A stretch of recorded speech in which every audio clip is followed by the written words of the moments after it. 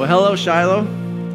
My name is Steve Hammis, for those of you who don't know me, and I'm really pleased to be here. And I'll be honest, it's really weird. It's weird that there's only a handful of people here, but I know that you're there. And the thing is that I can tell if these people are sleeping, because usually when I look out and you see people, there's some people sleeping along the way sometimes, but it's going to be really easy today. So I want to start by just putting a shout out. And Greg's sitting here, and Monica's sitting here, and I want to just commend them for our staff and their leadership. I think that you guys have done such an awesome job. And I think, Greg, your leadership during a time like this and our church family is just wonderful, and we're blessed by it. So thank you. Thank you, staff. You guys are amazing people. And I'm blessed to be part of a church family that I love. And I pray that all you guys are doing well.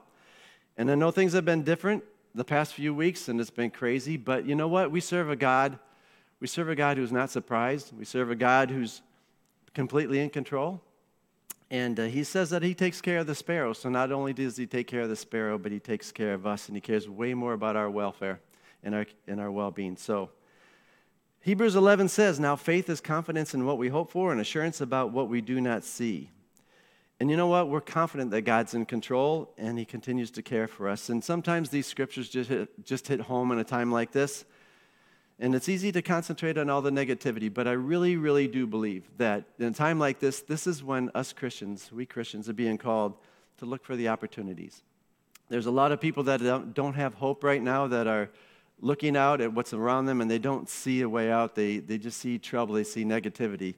But we're to be aware for the opportunities and to see the good in humanity, and we want to be those people that stand strong. So that's my encouragement to you during the midst of all this. So today we're going to wrap up our series in James and on chapter 5, and I have really, really enjoyed the past 4 weeks of what the guys have brought, and I thought it'd be good just to kind of do a little recap of what they've been talking about over the past 4 weeks. And if you can do it online, if you missed a couple weeks, go back and take a look, because this series has been so chock full of good things. So Josh started us off in week 1 about being an active doer of the word versus a forgetful hearer. And he had a great example of a piece of tin that he shined to see yourself and how it takes work to shine it up. And I just thought that was such a great analogy. But he kind of made the points of making a decision to believe what God's word says, and to use God's words in your prayer and to build muscle memory by doing that. And it was a great start to our series. And then Greg came along with Gino's cheesesteaks and Pat's steaks. And remember Gino's steaks, where it said that when order in English, right? And he brought Dave Michaud and Ed up here. Remember that? And he had them, and we were sitting there thinking Dave Michaud was a slob because he looked like a slob that day, and I was fully planning to talk to him that night or after service that day, just about, hey, come on.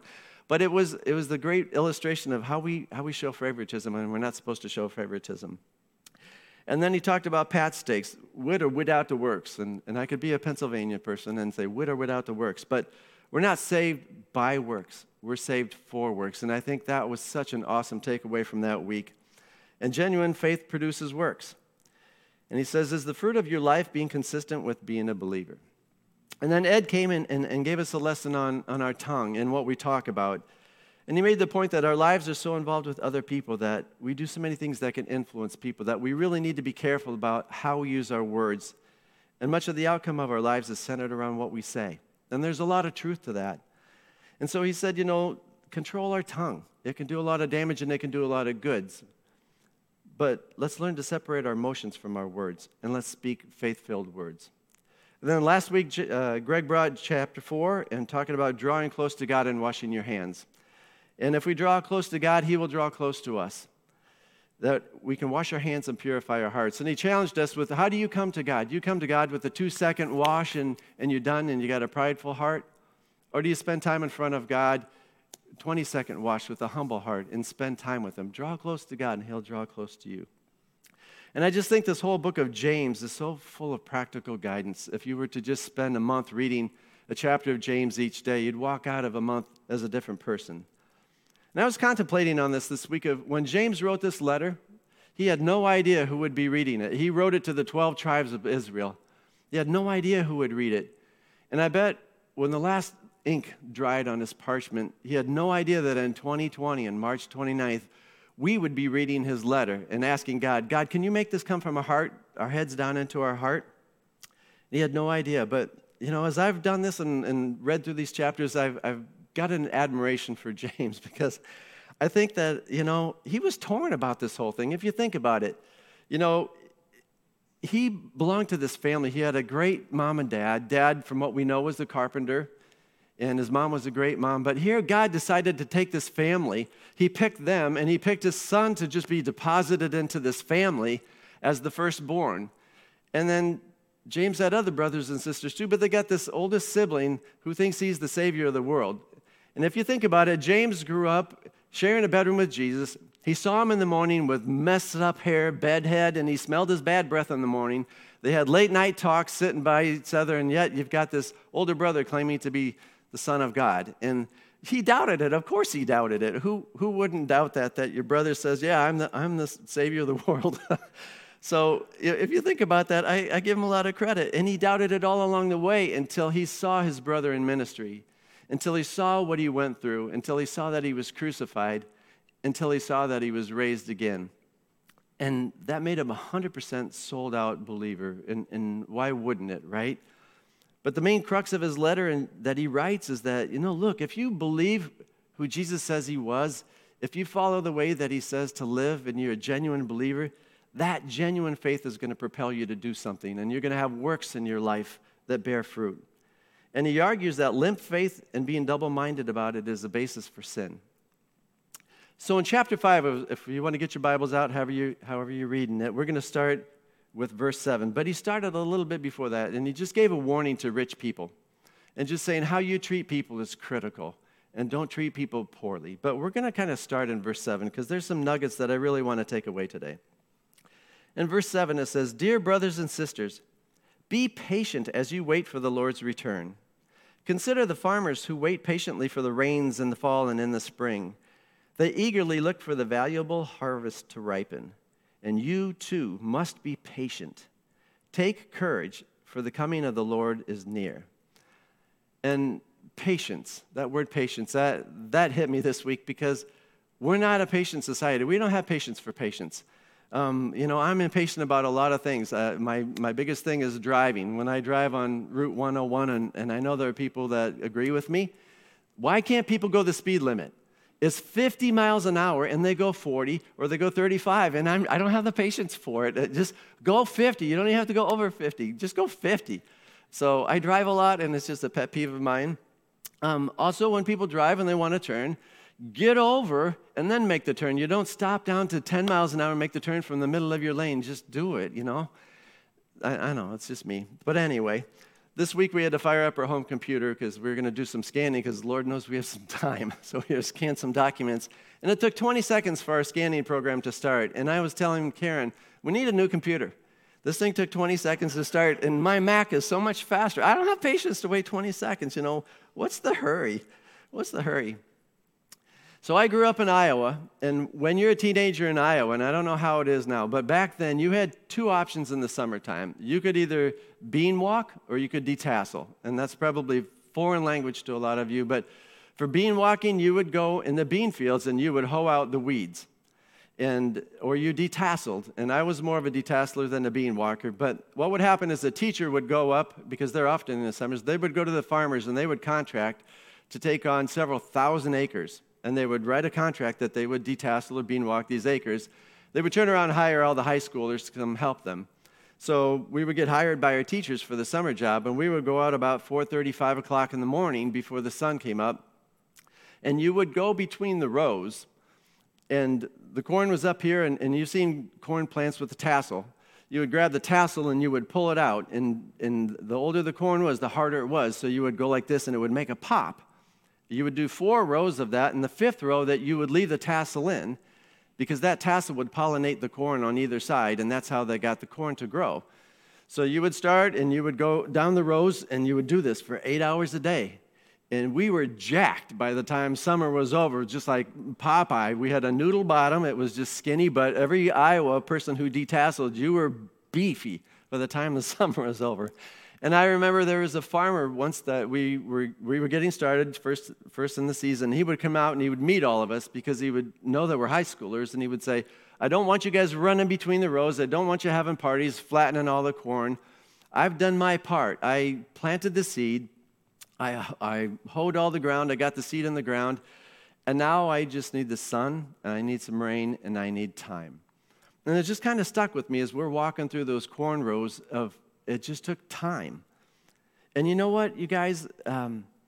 We're waiting for the Lord to come back. I'm excited for Jesus to come back. I think it's going to be an awesome time when we get our Savior back here with us, and I'm really excited. But in the meantime, he says you have to be patient. Be patient. And why does he say that? What's so important about that? And I think that's because there's something to be learned in the waiting period. There's something to be learned. It's when you become ripe. It's when you become sweet in your spirit. It's when you mature and you become to have something to offer others. It's when you start to bear fruit. And he goes on to say in this chapter, he says, for examples of patience and suffering, dear brothers and sisters, look at the prophets who spoke in the name of the Lord. We give great honor to those who endure under suffering. For instance, you know about Job, a man of great endurance, and you can see how the Lord was kind to him at the end. For the Lord is full of tenderness and mercy. You know, the other day I was just watching as the wind was blowing and just looking at the trees and just remarkable how far they can blow over. And I thought, you know, it's the way that they're able to do this, and Greg, you alluded to it, they send their roots so far deep in the ground, and then they allow the top half to be blown. And every time it's blown in each direction, it gets stronger. So the tree is stronger from being blown. And right now, you guys, we're being blown around. Karen and I have been reading, we've been sending our roots down this week by reading God's Word every night. We've been reading Psalm 24 and Psalm 91, and if you want, go through the Psalms. They're great, great promises from God. And they were written by David when he was in the middle of a storm, when he had people trying to kill him. And you know, right now, as we're being blown around a bit, this is the time. This is the time to send your roots down, to get into God's Word. And you might be blown around on the top, but you'll get stronger because of it. I heard a long time ago that there were 3 things that God will do in the middle of a storm. And I take great, what do you call it? Comfort. I know that's hard. It's a hard, great comfort in these 3 things. But the first is that God can prevent you from going through a storm in the first place. He can see you have a storm coming, and he can prevent you from even having to experience it. Number 2, he can deliver you right out of the middle of it. In the middle of a storm, God can take you and deliver you right out of it. Or the third thing is he can walk you all the way through it and out the other side. And you know what? We have to stand in this. And the caveat to all those 3 things is no matter what, you have to trust him. And you have to trust his plan, and you have to trust his outcome. If we sit there and we try to dictate to God what we want him to do or what we expect him to do, that's not really trusting him, is it? It's telling him what we want him to do. And you might know this song, Patience in the Storm, or Praise You in the Storm by Casting Crowns, and I just love these words. It says, I was sure by now, God, you would have reached down and wiped our tears away. You would have stepped in and saved the day. But once again, I say, amen, and it's still raining. And I'll praise you in the storm, and I will lift my hands, for you are who you are, no matter where I am. And I love it. It's faith without fear. You know, as a small business owner, and many of you guys are in the same boat, but these last 2 weeks have been the toughest weeks I think I've ever experienced in being a small business owner. There were a lot of really, really hard decisions that affected a lot of people in my company these past 2 weeks. Things that I've never thought that I would have to make or do. We had a real estate transaction that was supposed to happen. I very much needed it to happen, and it was supposed to close this Tuesday, and the buyer backed out. Just crazy, crazy times. But I got the opportunity to talk to people during this week about what they're concerned about, what their fears are, you know, what do they have to lose? And Tuesday night, as I was kind of preparing the sermon, I was sitting in our room, and I'm talking to God, and I don't know how you hear God, but God so clearly asked me this question. And he said, you know what, Steve? In the end times, they're going to get really bad. End times are going to be horrible. When you look around you, all around, it's going to be bad. And I'm not saying that these are the end times, Steve, but what type of Christian are you going to be? What type of Christian are you going to be? Are you going to crumble, or are you going to stand firm? Are you going to be encouraging others, or are you just going to be worried about everything? And will you trust me no matter what? No matter what you see happening around you? You know what? And those are excellent questions. And God told me, he says, make up your mind now. That cut to me and said, I have to make up my mind now who I'm going to be in the midst of a storm. I have to make up my mind how I'm going to act. I have to make up my mind what I'm going to believe. Because when the storms come, and they do, just like now, I have to know ahead of time who I'm going to be, no matter what the evidence around me shows. And you know, we love the mountaintop experiences. We love it when we're here on a Sunday and we're all sharing and worship and we're talking and things are normal. We love it in the economy when every gear turns the other gear and it's humming along. And those are the mountaintop experiences. But God has told us so many times, we've said it here in church, you know it, this is the valley. This is the valley, and in the valley is when we grow. So who are you when the rubber meets the road? You know, the beauty of being a follower of God really is that he'll always provide for you, and he'll never give you more than you can handle. He might stretch you, and you might feel it, and it might hurt, but he's growing you, and he's testing you, and he's allowing you to grow. You know, I think that when James told us this, I think he knows people so well. This next part that he wrote, it just cracks me up. He says this, he goes, don't grumble about each other, brothers and sisters, or you will be judged. For look, the judge is standing at the door. And it's like, come on, man. I love to grumble. And I know that, you know, what's more fun than ripping a person to shreds when they're a jerk? But you know what? There's so many people, and you guys might be there right now. You're at home with your kids. You know, I heard this one parent call into a teacher and said, look, I've been homeschooling for 2 hours, and I've already expelled one of my kids, and I've suspended the other. I don't know how you do this every day. But we're here. We're in this situation. And he says, don't grumble about each other, brothers and sisters. And you know what? It's satisfying to do that, but at the same token, we got to take his word for what it is. The judge is at the door. And the truth really is that as we judge other people, as we grumble about each other, as we rip on each other, we always look for the best in us and we ignore all the bad things. But we wouldn't measure up to our own measuring stick half of the time. We would fail to measure up against our own standards. So he goes on to say this little ditty here. He says, let your yes be yes and your no be no. You don't have to add anything to it. Let your yes be yes and your no be no. So a couple other nuggets that James has for us that as we wrap up this whole book of James. He says this. He says, is anyone among you in trouble? Let them pray. Is anyone happy? Let them sing songs of praise.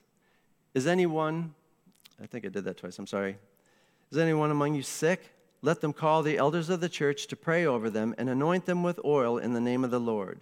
And the prayer offered in faith will make the sick person well. The Lord will raise them up. If they have sinned, they will be forgiven. Therefore, confess your sins to each other and pray for each other so that you may be healed. So let me ask you, where are you today? Where are you? Are you in trouble? He says to pray. Are you happy? He says to sing. He says, are you sick? Ask the elders to pray over you and anoint you with oil. And you know, we do this at Shiloh, and we ask if you are sick, and we can't so much do it now because of where we are. But when we get back together, if you're sick, call on the elders. There's nothing special about us. We're not doing anything different. We're just being obedient to the word. We'll come, we'll pray with you, we'll anoint you in oil. And we'll pray for you to be healed. And we do it because we want to be obedient to the word. So if that's you and you've been struggling with something, call on us. Have us come pray with you. And I appreciate the fact that James says, confess your sins to one another so that you may be healed. Because I look at that and I think, well, if he says that, then what about the opposite? If we don't confess our sins to one another, you won't be healed. I don't know. It says it in the word. Now's my favorite part. This, to me, out of the whole chapter, is the best verse. It says, the prayer of a righteous person is powerful and effective. You know, I absolutely love that. I absolutely love that. Because if you're following Jesus, if you're living intentionally, you're not trying to sin, you're trying to follow how he lives and how he's taught you to live. If you're doing that, then you're living a righteous life. If you're living a righteous life, he says, your prayers are powerful and effective. And I think we forget that. Your prayers, you guys, what we do during this whole stretch of time, what we do, your prayers are powerful and they're effective. That alone should make us get on our knees and pray. Your prayers are powerful and effective. And lastly, I want to read the last verse from the Message version. And sometimes the Message just hits home for me. And he says this, "My dear friends, if you know people who have wandered off from God's truth, don't write them off. Go after them. Get them back, and you will have rescued precious lives from destruction and prevented an epidemic of wandering away from God." You know, so do you have somebody in your life that's wandering? Do you have somebody in your life who's just walking off in their faith? He says here, don't write them off. Don't forget about them. Go after them.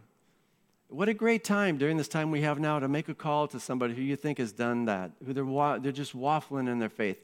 Go after them. Pray for them, protect them, because your prayers for them are powerful and they're effective.